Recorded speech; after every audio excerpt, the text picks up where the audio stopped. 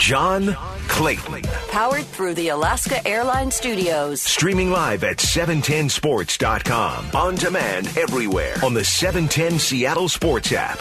Now, John Clayton. And it's time for our Wednesdays with Wyman. And, of course, injuries playing a big role. And certainly over the course of the last couple of days, we've talked a lot about the injuries to Seattle, losing Marquise Blair, Philip Dorsett going on the injured list with his foot injury, and, of course, losing Bruce Irvin. But how about the Cowboys? The Cowboys are starting to catch up to the San Francisco 49ers. Let's kind of go through this. On Saturday, Anthony Brown, their starting cornerback, had to go on the injured reserve list. Today, Chidobe Awuzie, the other starting cornerback, he went on IR.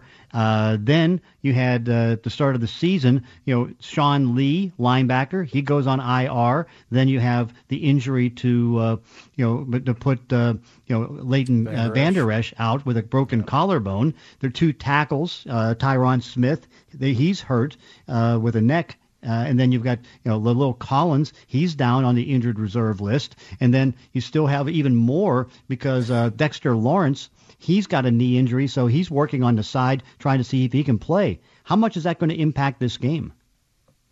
Well, everybody's dealing with it right now, so it should. I mean, look, the Seahawks are going to be a lesser team because of the injuries that they had as well. So, I just think it's weird that all this is happening. Is it because of the lack of preseason and things like that? But, it's very strange. And when it first started hitting like the 49ers, I thought, wow, I sure hope that doesn't happen to the Seahawks. And then there you go. Happens. And I think Blair is the biggest loss, John, just because he came so far. And, and I think that their defensive back play is really going to be what, bails them out of giving up all these yards. And, it's just a shame because that guy developed really well. He had such a good camp. Marquise Blair did. And on that play where he hurt his knee, just a beautiful tackle by him. And I thought he was going to bring a lot to this defense.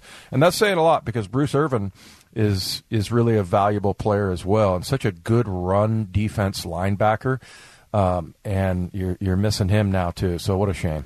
Yeah, it really is, but everybody's dealing with injuries right now. I mean, you look at San Francisco, and they're totally obliterated with all the injuries that they have. You have to deal with them. But, overall, now, I think one trend we've got to follow this week, because you saw it in Minnesota. They had to leave their top three cornerbacks go. Okay, they traded away Xavier Rhodes, which probably is not a loss because he wasn't very good and looked like he's at the end, even though he's like 29 years old. But now they had to replace three cornerbacks with, three young cornerbacks. And Aaron Rodgers picked them apart. Phillip Rivers picked them apart. They were in big trouble in that game. And then you look at what was happening. You watched it in Atlanta. Is that they go with Isaiah Oliver and a young rookie in A.J. Terrell. And now what you're going to be looking at with the Cowboys, Byron Jones, their best cornerback, they didn't have the ability to pay him to get to $16.5 million. They let him go to Miami. Now their other top two cornerbacks are out, and they're going to go with young cornerbacks. And so far, that's been a recipe for disaster around the league. Well, I think it's going to be a recipe for Russell Wilson throwing for a lot of yards because recipe is a good word to bring up, by the way, for the Let Russ Cook people. That's right. Yeah. Well, and the thing is, the thing that's so impressive about Russ's year, just so far anyway, is that after the Atlanta game, you mentioned Oliver and Terrell, young guys. Okay, well, maybe he can have his way with those guys, but now you go up against the Patriots, who have the best defensive backfield. I mean, last year, John, they held opponents to 24% on third down. I mean, it's ridiculous, and every one of them is good. J.C. Jackson, I mean, that's a guy that's only started like 11 games and has 9 picks in his career. He's played in 30 games, but still. And so that was a really good defensive backfield that Russell went up against and kind of had his way with. So, yeah, it's going to be interesting to see if they just throw the ball. And I don't know about you, John, that 3rd and 1.5 at the end of the game. I don't know if you felt like they should have ran it there. I felt like, hey, if you're going to, go ahead and try to get this first down and salt this game away, put it in the hands of your best player, and that's Russell Wilson. And he just barely missed with Tyler Lockett. But I expect them to continue to do that the rest of the year. Like in those kinds of situations, let Russell throw deep, and and I don't want to say let Russell cook, but I'll say put the ball in the hands of the best player.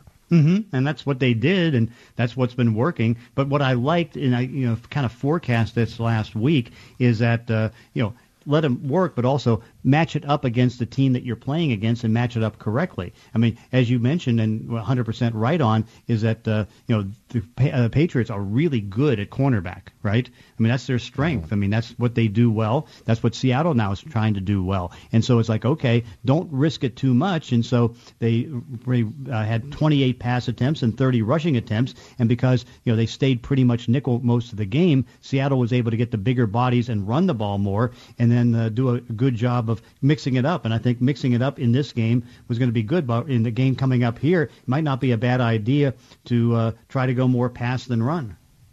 Yeah.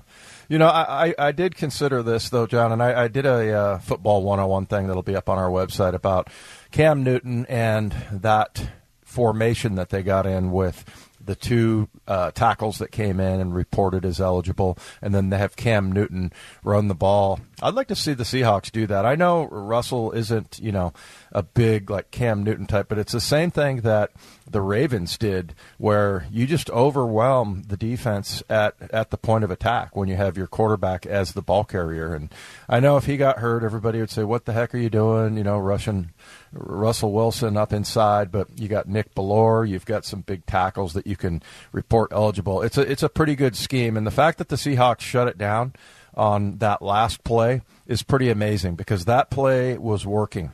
I mean, it worked 2 out of the 3 times they had used it prior. And, I just wonder if the Seahawks had done something like that, could they have gotten that 1.5 yards instead of Russell having to throw it? Yeah, and of course, and we talked about it a little bit yesterday. It's like sometimes you just can't win. It's like, okay, Pete was criticized for trying to not go for the fourth down and in week 1, and here's a play where they went deep, and it was a disaster because Cam Newton was within 1 yard of winning the game. But hey, it's like, I guess no matter what, coach is always going to take criticism, right or wrong, but the big thing is just to win. Yeah. Well, and look, you have to, and I just don't think people realize that, I feel like if they hadn't gotten that and they would have tried to run, the same people who are criticizing them for throwing the ball would be criticizing them for running it, because your average fan, you know what they like? They like what works. They like it when it works, and when it doesn't, then of course you're an idiot for calling that play. So I just think it's kind of funny. You got to be consistent about it. And I just feel like the things that I've seen from Russell this year, that I am comfortable with them putting it in his hands, because he's such a good deep ball thrower. Saw him do it every day at camp, and he's doing it in the games. And so it didn't work out on that particular play, but I'm pretty comfortable with Russ taking a little bit more chances. And, the other thing is they did run for 154, John, but up to that point really had not totally established the run game. I mean, you would definitely say at that point they'd much more established the passing game than the running game. They ended up with 154, but still, they didn't really know how good their run game is, and hopefully that changes over the next couple of games. But they knew they could pass it, that's for sure. What's your thoughts on the 2 tight end set? Now, again, the top 2 tight ends, Will Disley and Greg Olsen, only caught 2 passes, but now they're running 2 tight end sets almost 3 times more than they were last year. In fact, I just got the numbers, and it was 30.5% of the time in weeks 1 and 2 they've been in 2 tight end sets, and I think that's smart. Yeah, well, I mean, look, they're 2 of their better players. I mean, you want to get your best players on the field, and I think by the end of the year, I'm thinking unless David Moore continues at his pace, that a tight end will be the 3rd receiver. That was such a weird game for Greg Olsen, John. I mean, I feel like if he'd caught that pass, that they would have thrown to their tight ends a lot more. But he had that drop that led to a pick 6, and then he had a offsides penalty. It was really bizarre seeing an older guy like that, who is such a good leader and almost like a coach on the field, have that kind of game. And Russell never went back to him after that, and they didn't really use their tight ends, and I thought there was an opportunity to do that, but Look, they did fine. It's just that I thought we'd see the tight ends with more catches after that game because, they have a lot of DBs. They don't have any great coverage linebackers, and I thought that they would be open, but it didn't work out that way. Were you surprised that Russell Wilson didn't get the second Offensive Player of the NFC award this week? It went to Dak Prescott with all his touchdown passes. He had 4, and I think he had some running touchdowns. Yeah, well, Dak is good. I really like Dak Prescott. I'm a fan of his, but no, not really. But Russell, he's putting up those kinds of numbers. I feel like he's going to have another couple NFC Player of the Week. It seems like it's going to go back and forth between him, Dak Prescott, and Aaron Rodgers. Mm-hmm. And what do you think of Drew Brees on Monday night? He's looking a little old right now. Yeah. I really hated a lot of the penalties that were called in that Monday night game. I thought that crew had a terrible night. But, he had a couple of underthrows and had some things that weren't working out for him. So I still believe in him. I still think that he's going to be okay. But I thought what was more impressive than anything, John, was that, and it's good that Brees, I don't want him to be on the decline because he's old. It's just that, you don't want to have to worry about the Saints being such a force. But I just thought what stood out was Derek Carr and the Raiders and their first-round draft choices over the last few years finally starting to pay off. So they're in the AFC and everything, but it's kind of interesting to see Oakland and Derek Carr have so much success. Yeah, no question about it. And it's because that's our Wednesdays with Wyman. Dave, we don't get a chance to get together today because we've got Mariner baseball, so I'll talk to you tomorrow at 4 o'clock. Okay, look forward to it. Thanks, John. Okay, and of course, you can listen to the show via the 710 Sports app. It's powered by the Dubin Law Group. Coming up next, we're going to get the report card out and, of course, get some grades going. It's the John Clayton Show, 710 ESPN Seattle. It's time for the Report Card with the Professor. And the Report Card we bring out every day. We look at the good, the bad, the ugly, the smart, the stupid, what people say, what people do. We take the anecdotes, we take the stories, we take the social media comments, and we take the voices, and we attach a grade to it. And we are pleased to be joined by Boy Howdy, who's going to give us the Report Card. Yeah, John, I'm excited about this one because he's got a great slate. Ashley Cox, by the way, helped set this whole thing up, so big thanks to her, Matt Nelson behind the board. Let's start here with Thursday Night Football, John. You know who's going to be facing off in this quarterback matchup? Yeah. Ryan Fitzpatrick and Gardner Minshew. What do you think of the battle of the facial hair? Well, right now, Fitzpatrick, and it was funny because, they were taking the shots at each other, kind of joking around with the facial hair and all that stuff. This is a bad football game because say what you want. These two teams stink. Now, again, Jacksonville has exceeded expectations because everybody thought roster-wise they were going to get the first pick in the draft, and you still can't argue that might not happen. But they came out and they beat Indianapolis, and then last week they were able to go ahead and stay with the Tennessee Titans. So you have to say that they're favored right now, and Miami can't stop anybody, even though they made all these different moves on defense. But I think right now, you have to give kudos to Gardner Minshew because you can look at the quarterback draft from last year and argue, even though he went in the 6th round, he's performing about as well as anybody. He's outperforming Dwayne Haskins. He's outperforming Drew Lock, who's now injured. He's kind of up there with Daniel Jones. But again, I think that this one, so I'm going to give, the game itself's a D or an F because, you watch how bad the ratings are going to be. But again, just from the local standpoint, to see Fitzmagic go against the Minshew, that's going to be kind of fun. Yeah. I'm going to give the battle of the beards and the mustaches and the gross facial hair. I'll give the battle itself a B. I don't really have any interest in watching Ryan Fitzpatrick anymore. He had one 4-game stretch in his career where he was just inexplainably good. But yeah, I'm not all that interested. But as for Gardner Minshew, you're so right, John. The fact that he's outplaying everybody else that's been drafted around him is so cool. I think it speaks to his mentality, his confidence in himself, and it speaks to playing without any pressure. Nobody expects him to be anything, and he just cuts it loose, and he just plays football the way he always has, the way he played it as a Coug. So always an A for Gardner Minshew, but a B for this matchup. A B? You're giving it that good of a grade? Well, I'm not going to watch it, John. Oh, okay. That sounds I'm not watching it at all. But I like watching Gardner Minshew, and I like his story, so I'll go with that. Okay. Let's move on to the next story here.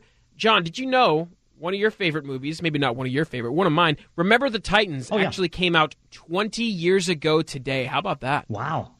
That's amazing. Yeah, so for that story, I'm going to have to give it an A. I think that's one of the better sports movies that have ever been created, and is there a more poignant sports story now for today's culture, really, than that? I mean, I know no movie's perfect, no depiction is perfect, but there's some really great messages in there, and I think it spoke to some cool things about what sports can do when we have the right mentality and we try to work as a team. So I'm giving that movie an A+, John. I love it. Yeah, I'll give it an A. I'll give it an A because, again, it was just such a great movie, and it's going to go down as one of the all-time greats. And that's the thing. I mean, we've been so blessed with so many good sports movies.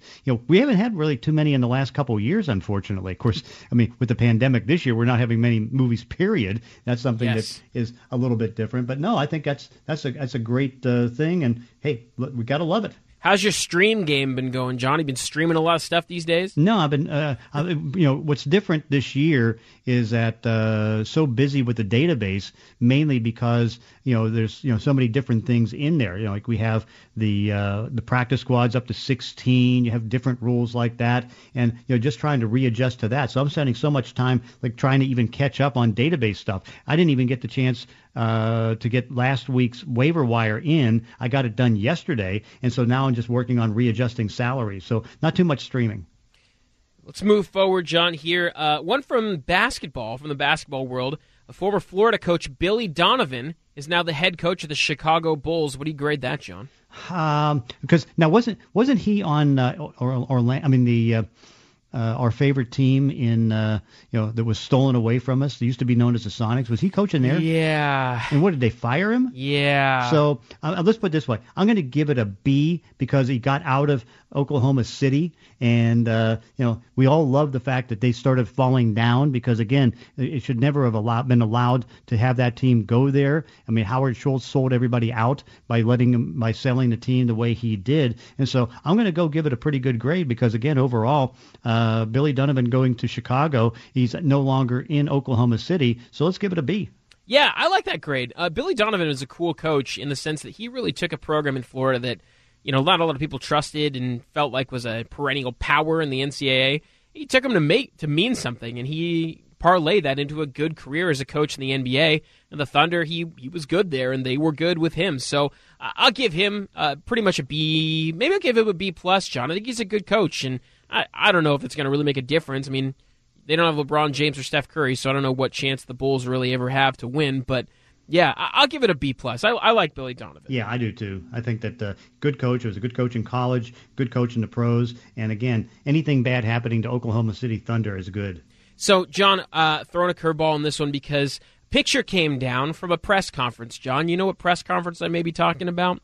That would be one Bill Belichick who had a press conference.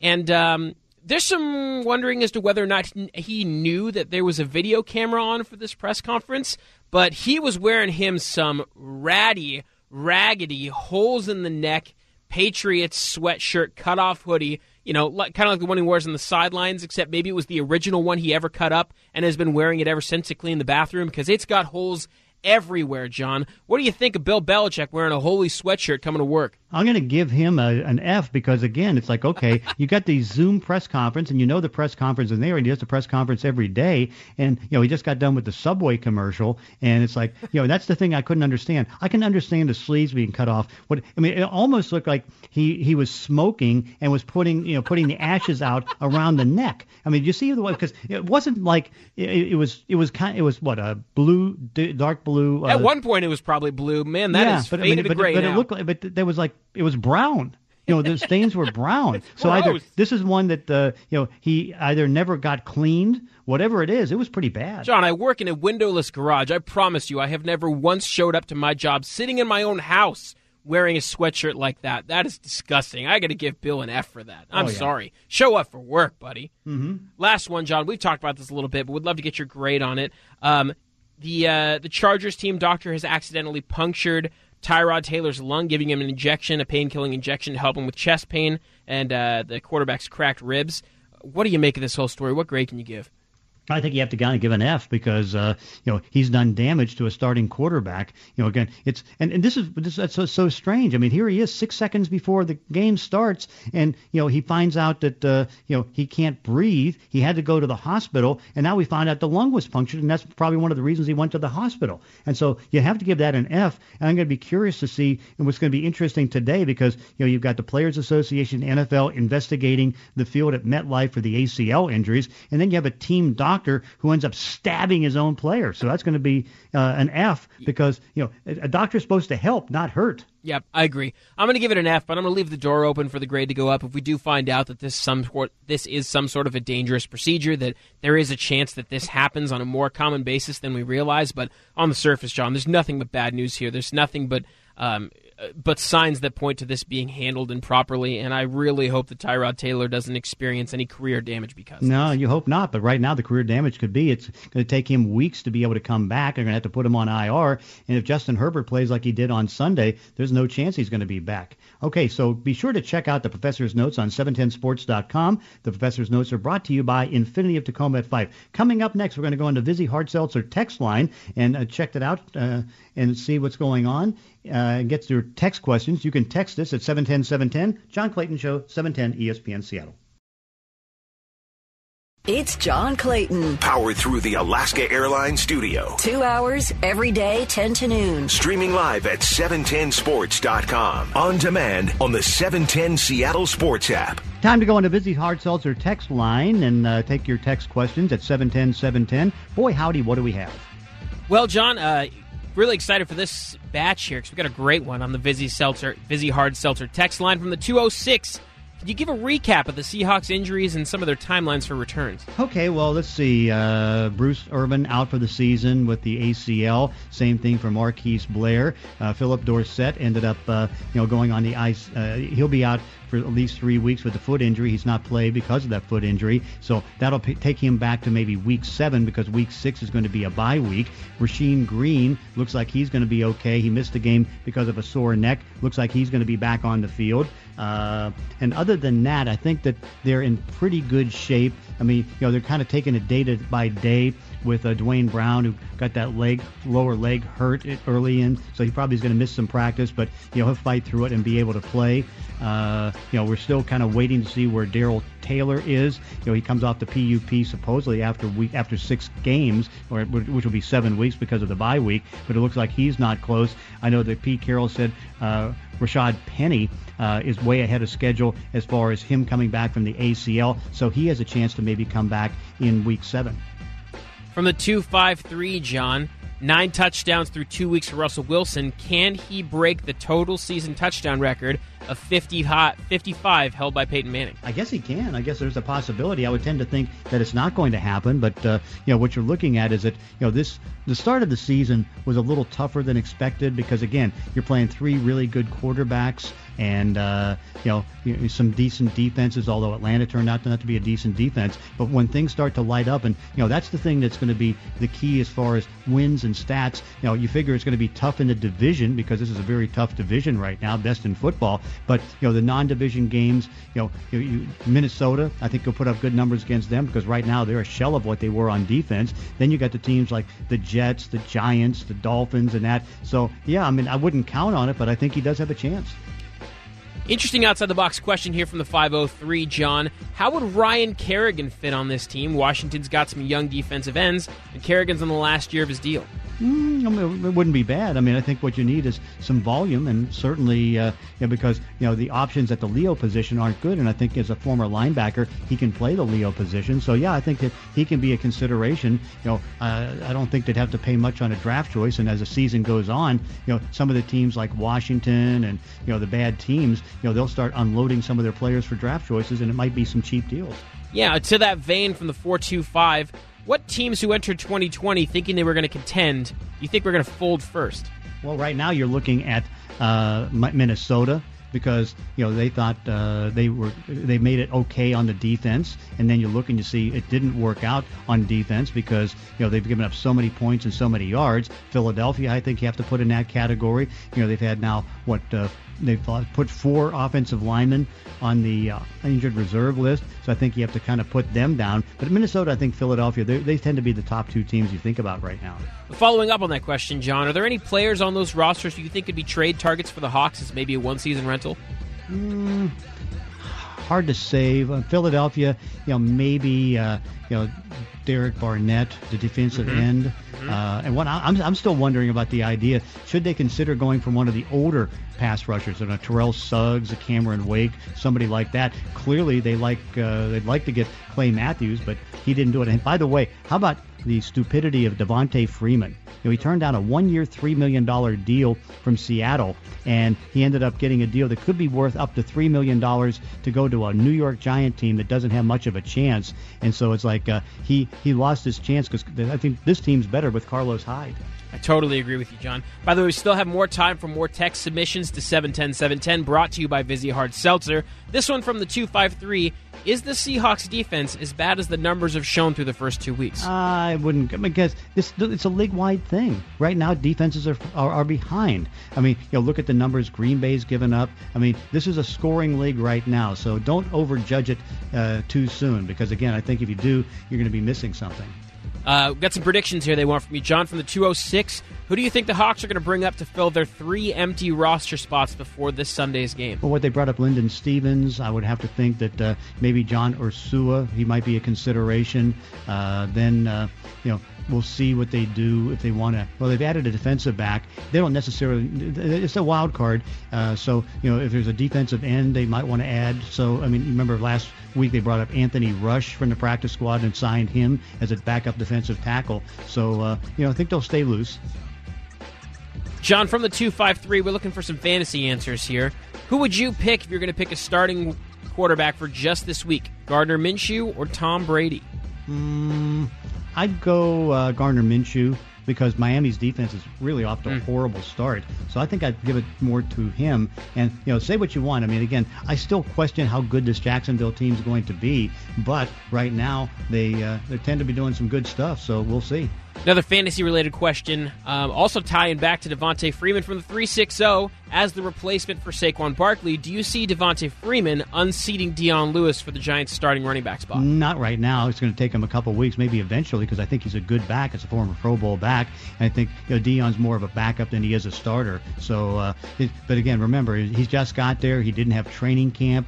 So he's so far behind. And again, they don't have good blocking on the line, but that doesn't necessarily mean too much. Couple of Seahawks questions for you, John, on the Vizzy Hard Seltzer text line from the 509. What do you think is taking so long for Josh Gordon's reinstatement? Hard to tell. I thought it would be this week that we'd find out something, and we haven't found out anything. And so the only thing you have to kind of wonder, did he make a mistake or do something like that? You have to kind of worry about that. From the 253, John, how many yards is DK Metcalf going to have with the Cowboys' number 1 cornerback out? I think probably 90.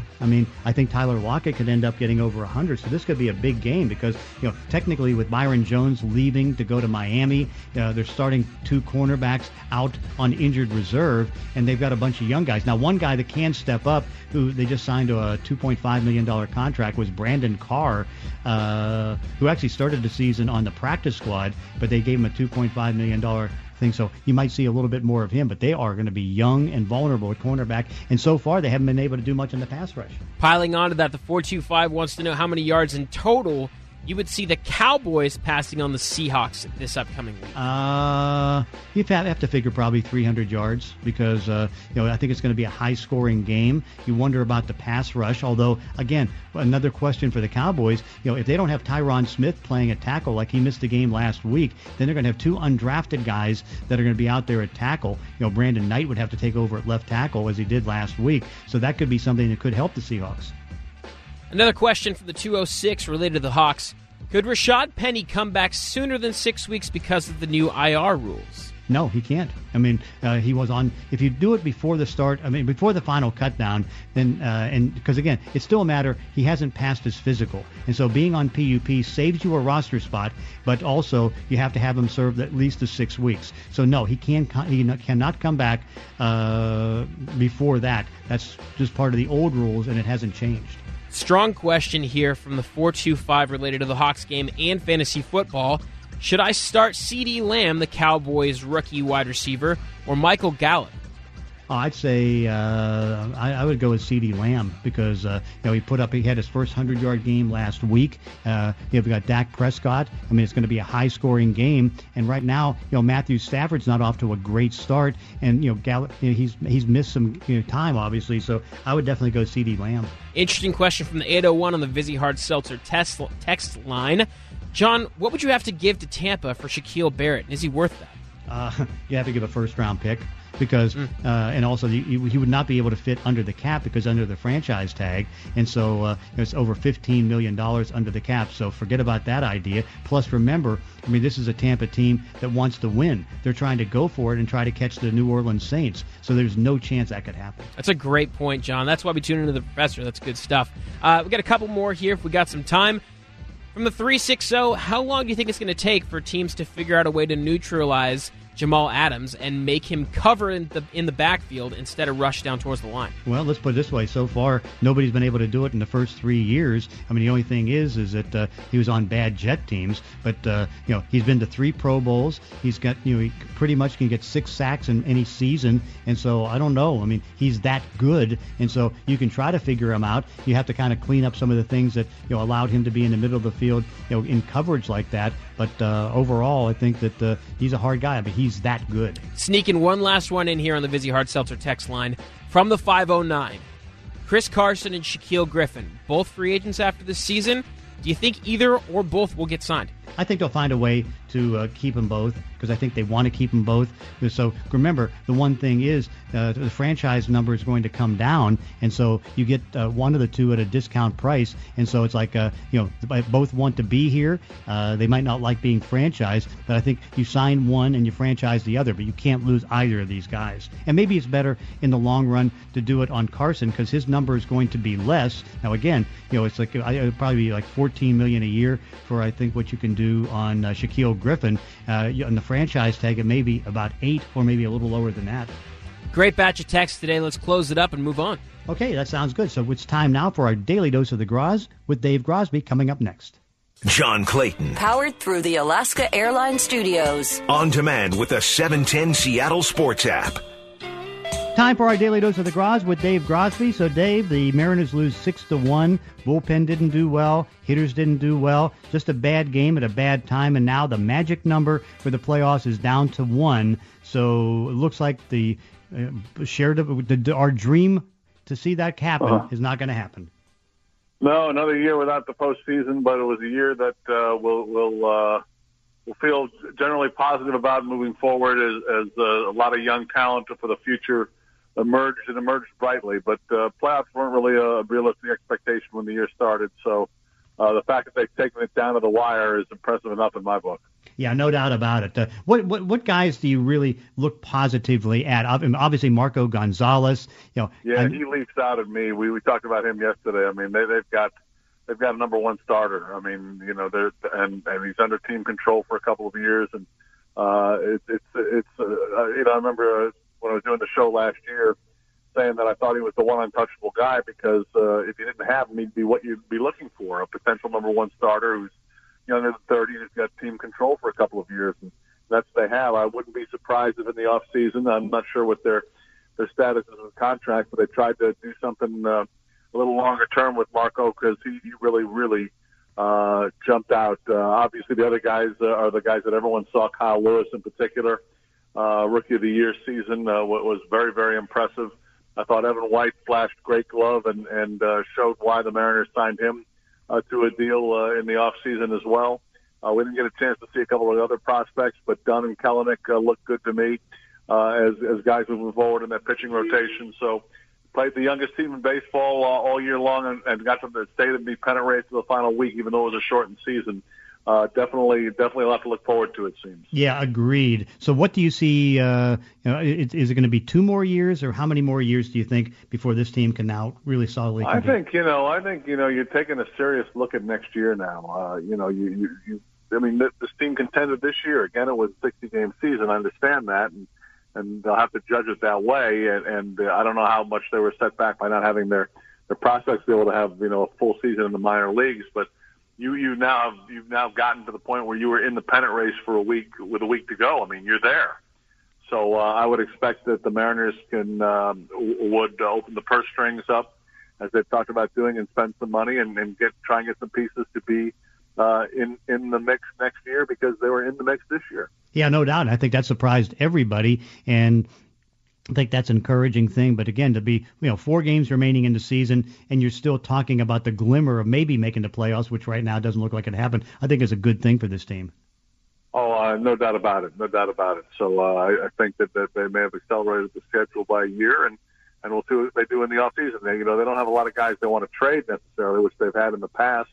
You've got mainly guys you want to keep and build with. And remember, they've got some young guys who are ready to step up to the major league level as well next year in their farm systems. So it's not going to be, it's not going to be only adding free agents, but I would expect them to be active this offseason. Yeah, I think there's no question about that. Speaking of active, where would you kind of put the Storm as far as, one of the most interesting, one of the best teams maybe in Seattle history in sports? I mean, they got the victory. They've got great talent. They're in the semifinals. They got the buzzer beater to win 88 to 86 last night. That's a good team. Well, the other thing, John, is something that you see in sports. You see it with a guy like Derek Jeter. You see it with a guy like Michael Jordan. You saw it with a guy like Tom Brady. When you have a transcendent star, it can you can really build around it and be successful for years and years and years. And that's what they've had in Sue Bird, from the beginning. And she's evolved during her career. She took a supporting role with Lauren Jackson. She's now, just a seasoned veteran getting near the end, but is a transcendent star with her grit and determination and her hard work and her consistent play. She is the emblematic of the team, which has been one of the most successful teams in the WNBA for a long time running now. So, I think that when it comes to the Storm, I start with her. Good ownership, good management, but when you have a real superstar, good things can happen to your organization, and the Storm have a couple of championships to show for it. Mm-hmm. No, and I think that, and she's so much fun, and she's such a national star, and does everything. So well. I mean, she's absolutely everything you look for in a championship athlete. Everything you look for. She off the floor, on the floor. You couldn't be more happy with her performance, and in any Seattle sports, honest to goodness, Mount Rushmore, she belongs there. Oh, yeah, no doubt about it. And, of course, it's just fun to see this. And do you think they can take it all the way? Why not? I'd be lying if I said I've been watching the WNBA that closely, but I wouldn't put anything past them. They're very good. They were the top seed, and they're in a battle. And sure, of course they can. Yeah, no doubt, and that's kind of fun to see. Now, of course, strange stories in the all kinds of playoff stuff going on, man. You had Denver winning last night over the Lakers, almost blowing a 20-point lead and not doing it.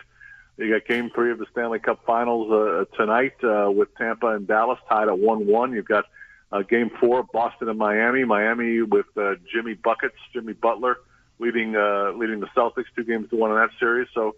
In baseball with a week to go, it's actually a pretty fun time in sports right now. Yeah, it really is. I think, and we've been waiting for this. We've been enjoying it. It's been fun for everybody involved, and so I think that's a good thing.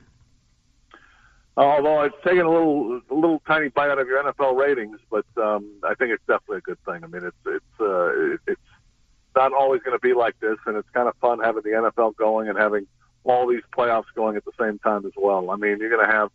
You're going to have overlap between the NBA for sure and Major League Baseball playoffs. That'll be the first time that's ever happened. If the Stanley Cup Series goes to 7 games, you could have all 3 of those sports going on at the same time, with playoffs going on at the same time. Unprecedented. Yeah, it really is. What's your thoughts on tomorrow night's game between Miami and Jacksonville, where you have Fitzmagic and his beard going against the mustache of Gardner Minshew? I think Minshew and those guys are ascendant. I mean, they're on the way up, and he is showing a lot of the intangibles that and I'm sure you'd agree that a good quarterback's got to have in the NFL. I mean, we wonder about arm strength and things like that, but there are certain guys who are beyond that, and he seems to be one of those guys. And nothing against Fitzmagic, who's not the long-term solution in Miami anyway, but I think that watching Gardner Minshew, especially after watching him with the Cougars, just seeing a guy who just has got it, and it in parentheses. I mean, or it in quotations. It's hard to define, but he's got what it takes to be a starting quarterback in the NFL, and ranks very high in leadership qualities, and had a great opening week. So I like Jacksonville. Yeah, no doubt. What's your thoughts on the crazy story out of the Chargers that Tyrod Taylor had to go to the hospital and not play because he had to get an injection for his ribs and it punctured the lung? Unbelievable, man. I mean, I'm sure no one feels worse about it than the doctor that did it. It's just a shocker, and it explains why he didn't play last week. Because if you watched Hard Knocks, he was a singularly impressive guy, I thought, in Hard Knocks. I mean, he showed the work ethic that a pro's got to have. He worked harder than any of his teammates, it looked like. So I think it's really unfortunate that it happened to him. But, accident, there's no question about that. But just brutal because, you did see during Hard Knocks a guy who was getting to the practice facility at like 4:35 in the morning, was out working everyone, they said he was a place setter and he was going to show them different. And it's just too bad. I was really very impressed by him, so I hope he can bounce back from it in the weeks to come. Let's hope so. But again, it's going to take him several weeks, as it turns out right now. And Justin Herbert, who did a good job, is going to be the quarterback. And of course, you're the quarterback of always a great segment. And of course, that's our daily dose of the Gros with Dave Grosby. John, sounds great. We'll talk tomorrow. All right, sounds good. And we will be back tomorrow. It's the John Clayton Show, 710 ESPN Seattle.